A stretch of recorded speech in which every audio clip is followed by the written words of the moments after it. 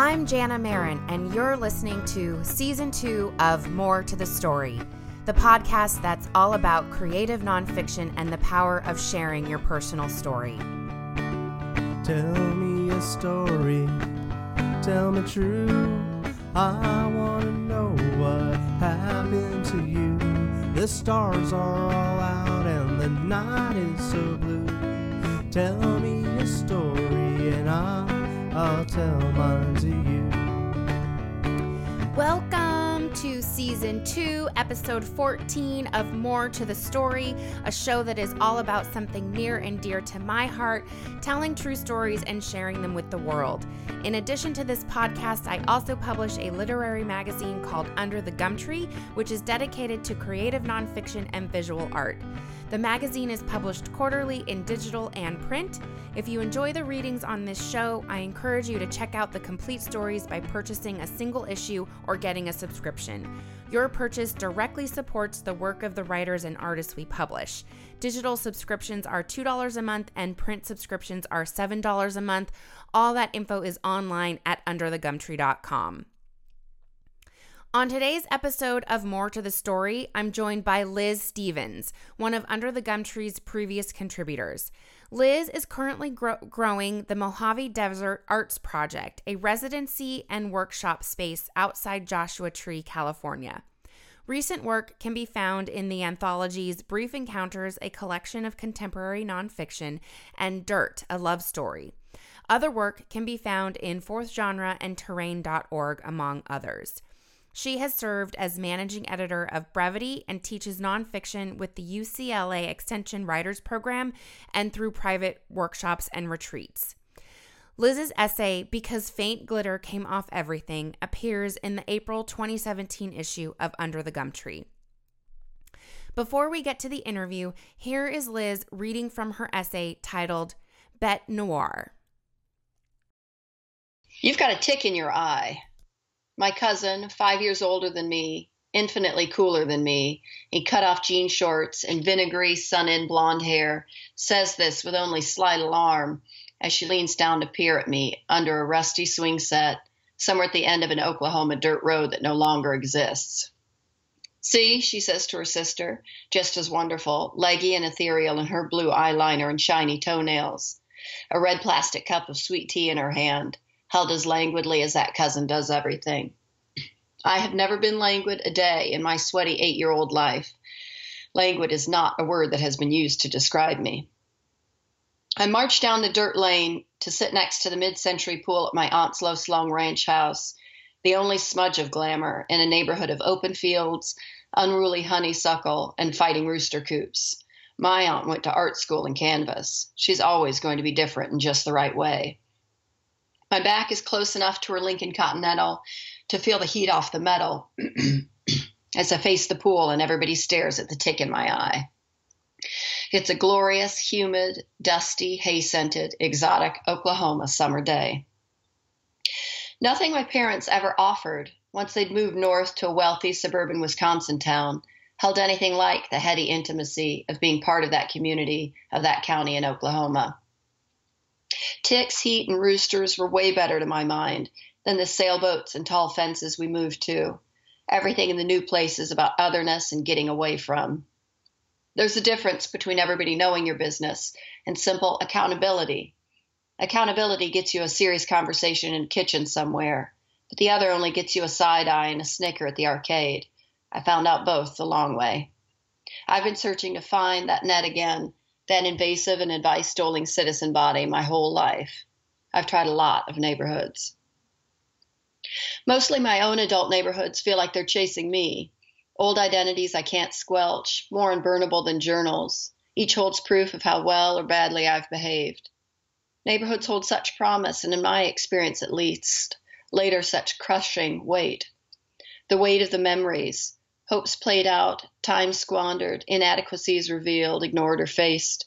Any crucible that held all these is doomed to provoke such intensity in me I might mistake it for hate, but that would be a mistake. Because now my neighborhood is in undeniable and inconvenient ways my heart, my bête noire, the thing I wish I didn't love. To describe it is to see my id. I have a too small cabin in the desert, on land no one wants, and thus it was very cheap. When I first drove up to the cabin, it was with something I could call unsurprise that I realized I couldn't even get off the dirt road to park. The house had been plowed in, years of grading the dirt road, throwing a berm of red sandy desert into a trench in front of the ignored place. No matter. I knew how to play hard to get. The low gray cinder block cabin crouched there in the blazing sun. Even made of brick, the house had a kind of transparency, turned in on itself, but with windows lined up front and back, and the desert the view throughout. I stood there till dark and listened to the dogs and coyotes howl at the twilight, and as the heat bowed out and the uninhabitable desert reasserted itself. The next day I drove back. At the newest house in the area, 20 acres from the cabin, a 30-something man brings water to his goats in a pen. Nearby, the oldest man I've ever seen picks something nearly imaginary, it is so small, off of the dirt of his yard, next to the dirt that is the road. An alarmingly fit 70-year-old woman hoofs it down the road with a Walkman on. A heavy-set girl about 20 wrings out a towel, heavy with water, into a bucket in her driveway, 15 acres from the cabin in the other direction. Have I mentioned none of these cabins have water or power? How inconvenient they are. How like me in spatial space and utility and charm. Every one of the people waves except the girl, and she's my closest neighbor, but I figure I'll be back for her later. I'll get her. Every one of the people I saw is a perfect specimen of desert types, including me, city transient, overeducated, wound up on desert dream. And so the fabric of the neighborhood feels complete. I wonder what I'll learn about them one driveway snippet at a time over years. I wonder what they'll learn about me by knocking on my door when I don't want them or catching me on a low resistance day. I wonder what I'll learn about myself, listening to that wind so meaningless it's existential, staring at the long view, interrupted only and pointedly by the houses of other people who also came here to be alone, when none of us are. And in fact, what we're honing is really only the power to pretend that we could ever be. And then we go and we will tell each other about it. Thank you, Liz, and welcome to More to the Story. Thank you. It's nice for you to have me. Thank you. Nice of you to have me. So I would like to start with your writing background and in particular your interest in creative nonfiction, how you came to writing the genre.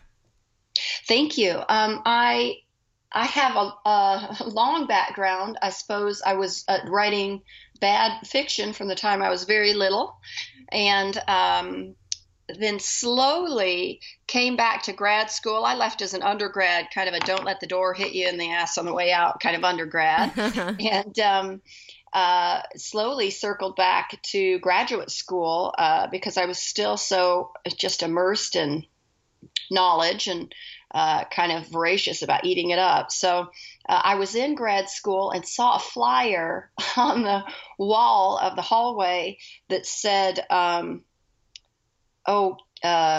win $200 by, our competition in personal essay. And I thought, well, personal essay, what exactly is that? I might be already doing that. So I looked it up, and that really was the backdoor way of me kind of discovering what essay really was. I didn't come into it in a kind of an academic, overthought way, but through the writing I had already been doing in the first person. And then, of course, my brain exploded when I looked up what it really meant. And I won the competition. I got my $200 and won the competition, and never looked back. Somehow I had found my voice in not what was, of course, it's not journal writing or diary writing, but it is the emotions you'd have there, but making those for an audience, for a reading audience. And that kind of crafting of it is what appealed to me, being able to communicate by thinking it through like that, but communicate what you really wanted to say. And so I came at it the long way there. So do you write fiction at all anymore? Well, now I have found that I can circle back to fiction, and actually some of my current projects are in screenwriting and trying a pilot out and things like this, because what happened in creative nonfiction was, of course, I dialed in I had always loved dialogue and characterization, and when I was able to borrow the scaffolding of real events and real time and see how to pull kind of plot and story out of that, now I have that construction. Now I've got that in my, muscle memory, and am much better at fiction. And in fact, try that voice, recognizing how much I can draw from real life. That characterization and dialogue, all of those beats and intimacies come from real life. And I've backed my way now, it's come full circle back into some fiction, and actually been reading it lately, which is a revelation. People should read this fiction stuff. So going back into that now, and really enjoying it. But it was certainly a long path that borrows from real life at all times. So. Yeah. I find that that's a very common theme among the creative nonfiction writers who I speak with. Is that right? I'm not alone in that. Okay. No. Yeah. Well, it's funny. It's like I needed the filter. I needed the attention that I pay to real life. It's very much a kind of standard attention feeling. I needed that construction to look at the kind of artfulness of fiction rather than feeling flighty about it. And that it was, which is funny. I mean, I like science fiction, but something in me wants it to answer problems. And so I needed that applicability, I think. Right. Yeah. That makes complete sense to me. I'm personally have this sort of like, in my mind, this line between realism, like realistic fiction, and science fiction or fantasy. And if the genre kind of stays too close to that line, I'm like, nope, don't buy it. It's got to be one or the other. Yes, it's true. It's true. And I really feel like I'm, I think had this kind of, I'm on to you kind of feeling when I read fiction, and it's trying especially hard, maybe in genre fiction, say this to lasso me in with, the real human relationship. And I just could see the machinations, and now it's a little harder to engage. So I really need to be swept away beyond seeing how it's constructed. That's right. That's right. So tell me a little bit about the piece that you read. What was the impetus for it? How did it come together for you? Well, happily, I teach a lot right now in kind of private workshops and with some places. And I use a lot of prompts, and I see what that sparks in people. And in my last couple of years, I've been so busy with that that some of my own writing has come when people come to me with prompts. Because I'm not starting whole cloth. I have my own interests, but as we all know, it takes a minute to get minute or month to get traction on that when you are addressing a blank the outline in your mind of what you want to approach and seeing how unwieldy it is. So this was written to a prompt from a friend that was writing pulling together an anthology on neighborhoods. And she is at great work about that and has some great contributors. And mine is happily in that stack now. So it was really given the prompt around a lot of the, excuse me, kind of, I think, political climate around neighborhoods and valuing that, though she was not prescriptive about me indicating any value. She just said neighborhoods was the prompt, and that was it. So I ran with that. And I'm in transition. For me, I mean, any writer will translate that to their greatest preoccupations, as we do. And mine right now is something about being, a real grown-up when I thought things would be settled, and really still finding myself in transition, having chosen to be kind of part of the artistic class, and continue in that vein and not bow out and take a job in advertising or, something a little more secure, has left me shifting neighborhoods a lot more than I ever thought I would. And a lot of the longer version of that piece nods to that, and the, real clench that I feel in my entire self when I see kind of a wide-hauled, shady, rambling house, on a settled block. And I think that's what I thought that I would do. And there's this parallel universe where I still am missing that. And so this was wrapped around kind of deciphering that for myself, because I didn't get here by accident. Of course, it's deliberate. So, some days it feels accidental. So it's looking at that path. Sure. You have a line in there about how you prefer the ticks, the heat, and the roosters of Oklahoma to the sailboats and tall fences in the new neighborhood of Wisconsin when you moved. And those were about otherness and getting away from. So it makes me think about how places are created and whether people create the place based on who they are, or whether the place sort of shapes and forms the people. And maybe it's a little bit of both, but I'm curious to know if that was something that occurred to you while you were writing, and maybe just what your thoughts are about that concept. Boy, that's a great question. And I very nearly wrote a dissertation entirely on that. So it's hard to, it's a wonderful question that it's hard to be brief on that. Sure. But, you know, I think that we are, even when we're economically challenged, able to have a certain geographic mobility now. And in the United States, I think that we take advantage of that greatly. So I would have said 20 years ago that the people make the place, but I have seen so often now how regularly place makes the people too. I mean, the desert is a great example in that you cannot,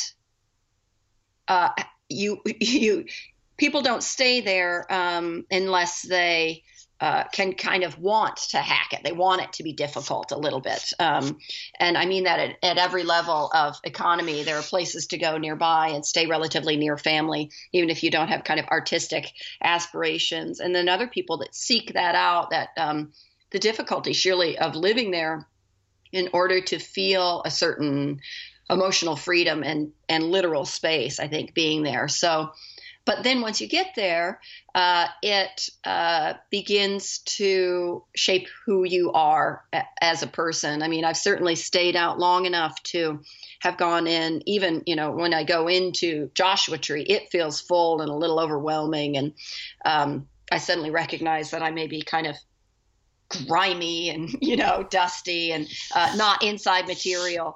And so I like that dissonance, of course, so I seek that out.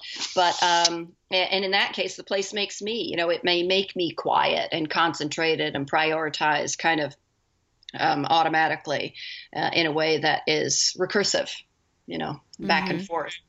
I have more patience for sailboat towns now, but I see that in kind of a ethnographic study. I'm not sure I'll ever be drawn to staying there, but I've seen more examples of a way to live like that I like as well now. You know, I went to Carmel and saw how, you know, everyone's house is decorated with those blue glass floats and, you know, fishing nets. And I thought, okay, I get it, you know, bring it on.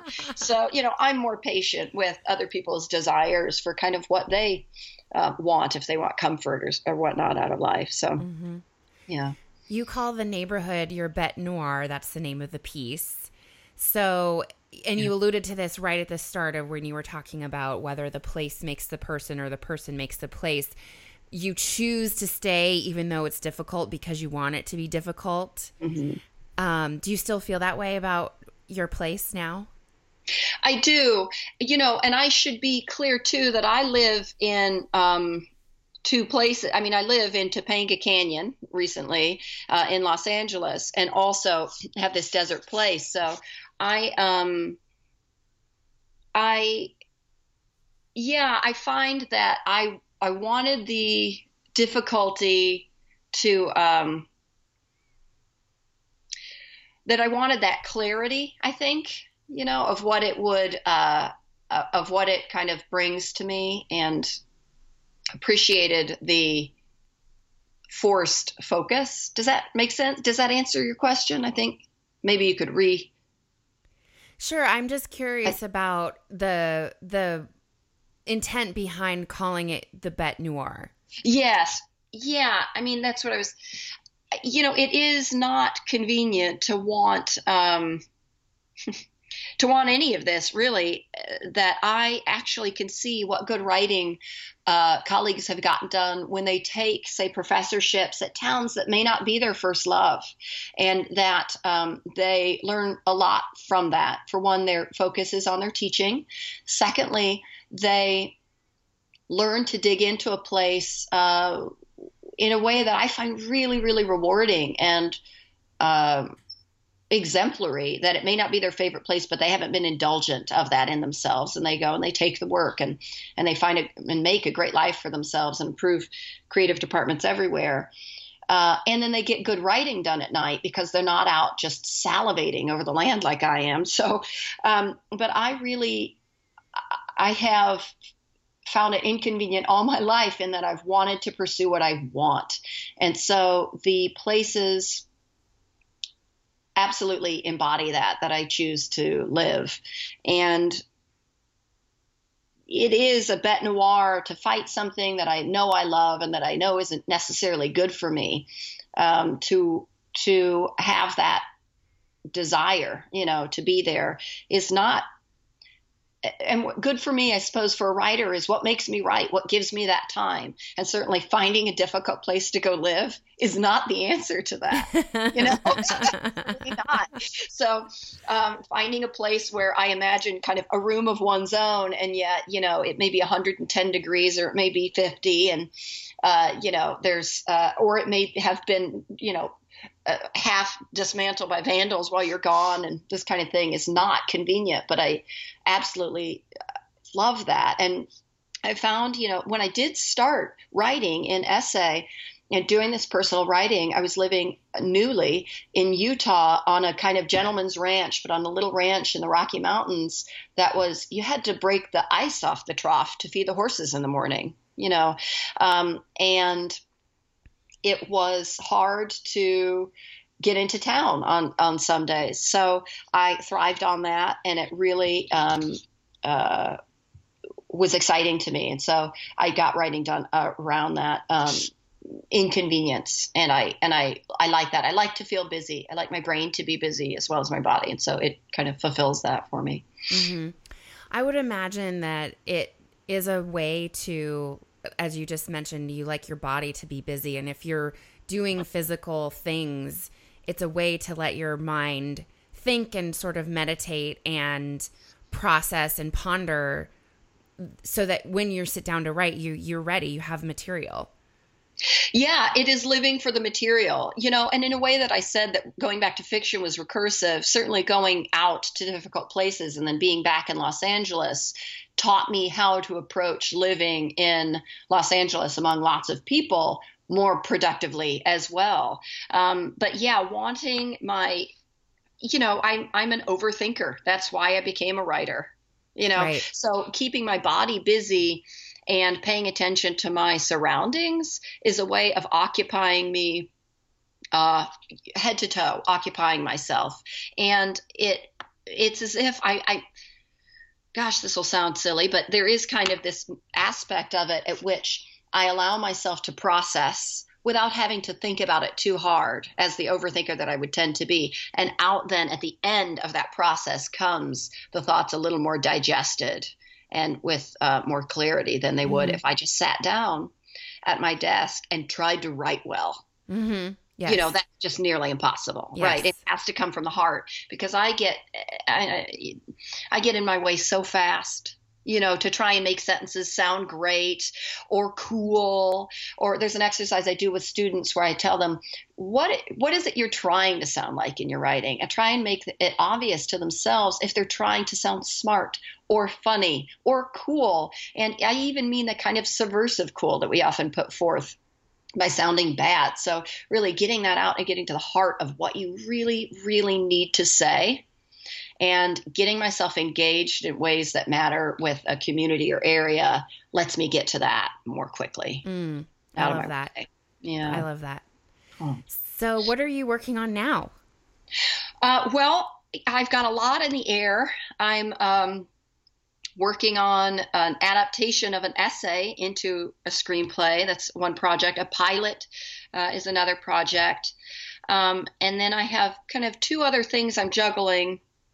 which are these ongoing chapters of a book, a nonfiction kind of researched narrative on the intersection really of growing up and processing of experience with this kind of animal knowledge and this animal-human overlap that happens in places like the Morongo Basin, and looking at that as a way of processing experience. So it sounds a little heady. I mean it to be in on the page much more kind of flat-footed and anecdotal, which is not to say cutesy, but informed by research, but really personal essays put together. And I'm also growing this Mojave Desert Arts, a small residency center in the Mojave Desert out in the Wonder Valley area that is very exciting. And we're working on an old homesteader's cabin out there. And we're going to hold workshops and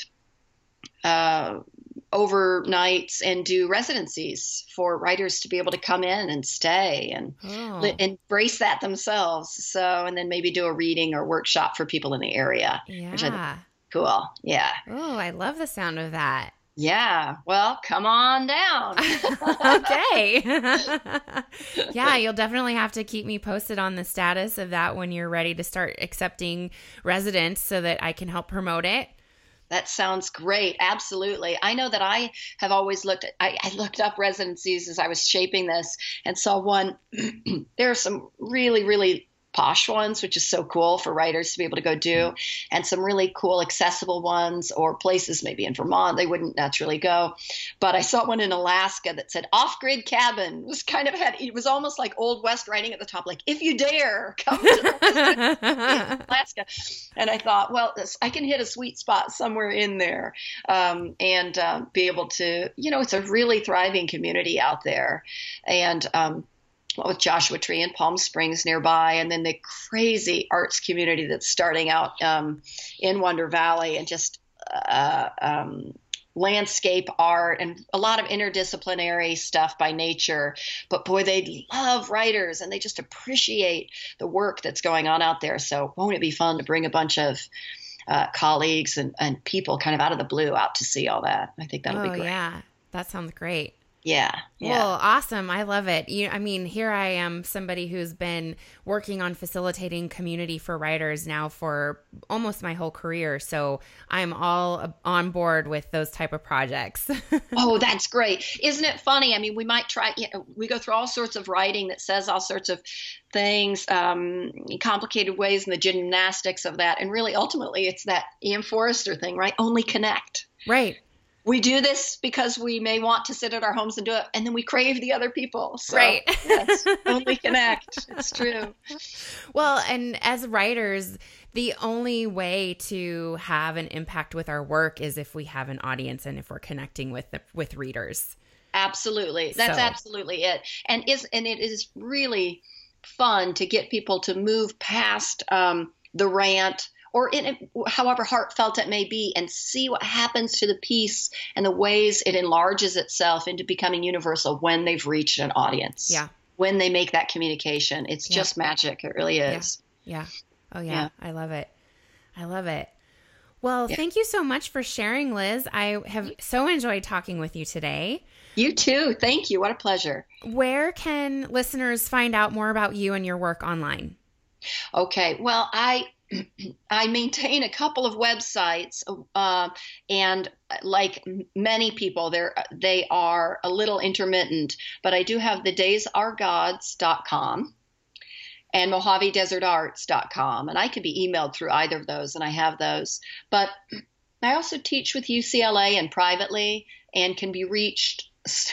I don't know, you tell me if you do this. I'm not as active on Facebook as I could be because it feels like a barrage, but I love staying there for my other fellow writers and seeing what they're doing. Right. So I am on Facebook, but I'm on Instagram because it's less wordy. And that's Doc_Stevens, Stephens. And actually people reach me quite a lot through that, through the messaging. And I'm able to send on information for all sorts of programs and stuff we're doing. So excellent. Well, I will make sure to include all those links in the show notes for this episode when it goes live. Okay, great. Thank you. What fun. Thank you. Good questions. That was Liz Stevens. Visit her online at thedaysaregods.com or mojavedesertarts.org. Follow her on Instagram at doc_Stevens. Find the links and info from this episode in the show notes online at moretothestorypodcast.com. Of course, please don't forget to check out my online course, CNF 101. It's a 6-week email course, and that means when you sign up, you get a lesson emailed to you with the audio once a week for 6 weeks. It's an audio course, so those emails include the audio recording of the lesson, which you can download and listen to as many times as you want, reading material, summary of the lesson, as well as homework for the week. And it's a great way to just learn more about the genre of creative nonfiction. You'll learn more about the literary landscape, how this world talks about the genre, different forms of the genre, reading and writing in each of the subgenres. You'll have continued access to a Facebook group with other course participants. And of course, you'll have access to the material to use and revisit at your leisure as frequently, as often as you would like. Check it out online. I would love nothing more than to support your writing journey, telling true stories. That website link is janamarlise.com/CNF101 course. Next time on More to the Story, I talk with Rebecca Tausig about her experience with life in a wheelchair and about disability in literature. To subscribe to this podcast, go to itunes.com/more to the story. And while you're there, leave a review. I love feedback, I love hearing from you, and it helps with the ratings. More to the Story is produced out of my home office in Sacramento, California, with technical and audio support from TJ Santoro. Special thanks to my husband, Jeremy Marin, who wrote and performed the theme song. You can visit us online at moretothestorypodcast.com. Follow Under the Gumtree on Twitter and Instagram at UnderGumtree. I'm Jana Marlise Marin, just Jana on Twitter, Jana Marlise everywhere else. Thanks for listening, and I'll talk to you soon on the next episode of More to the Story. Tell me a story, tell me true. I want to know what happened to you. The stars are all out and the night is so blue. Tell me a story and I'll tell mine to you.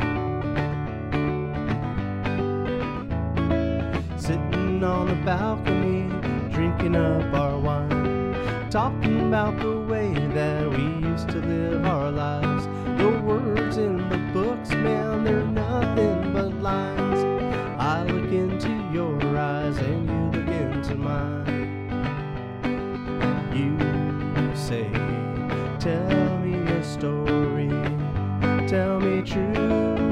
I want to know what happened to you. The stars are all out and the night is so blue. Tell me a story and I'll tell mine.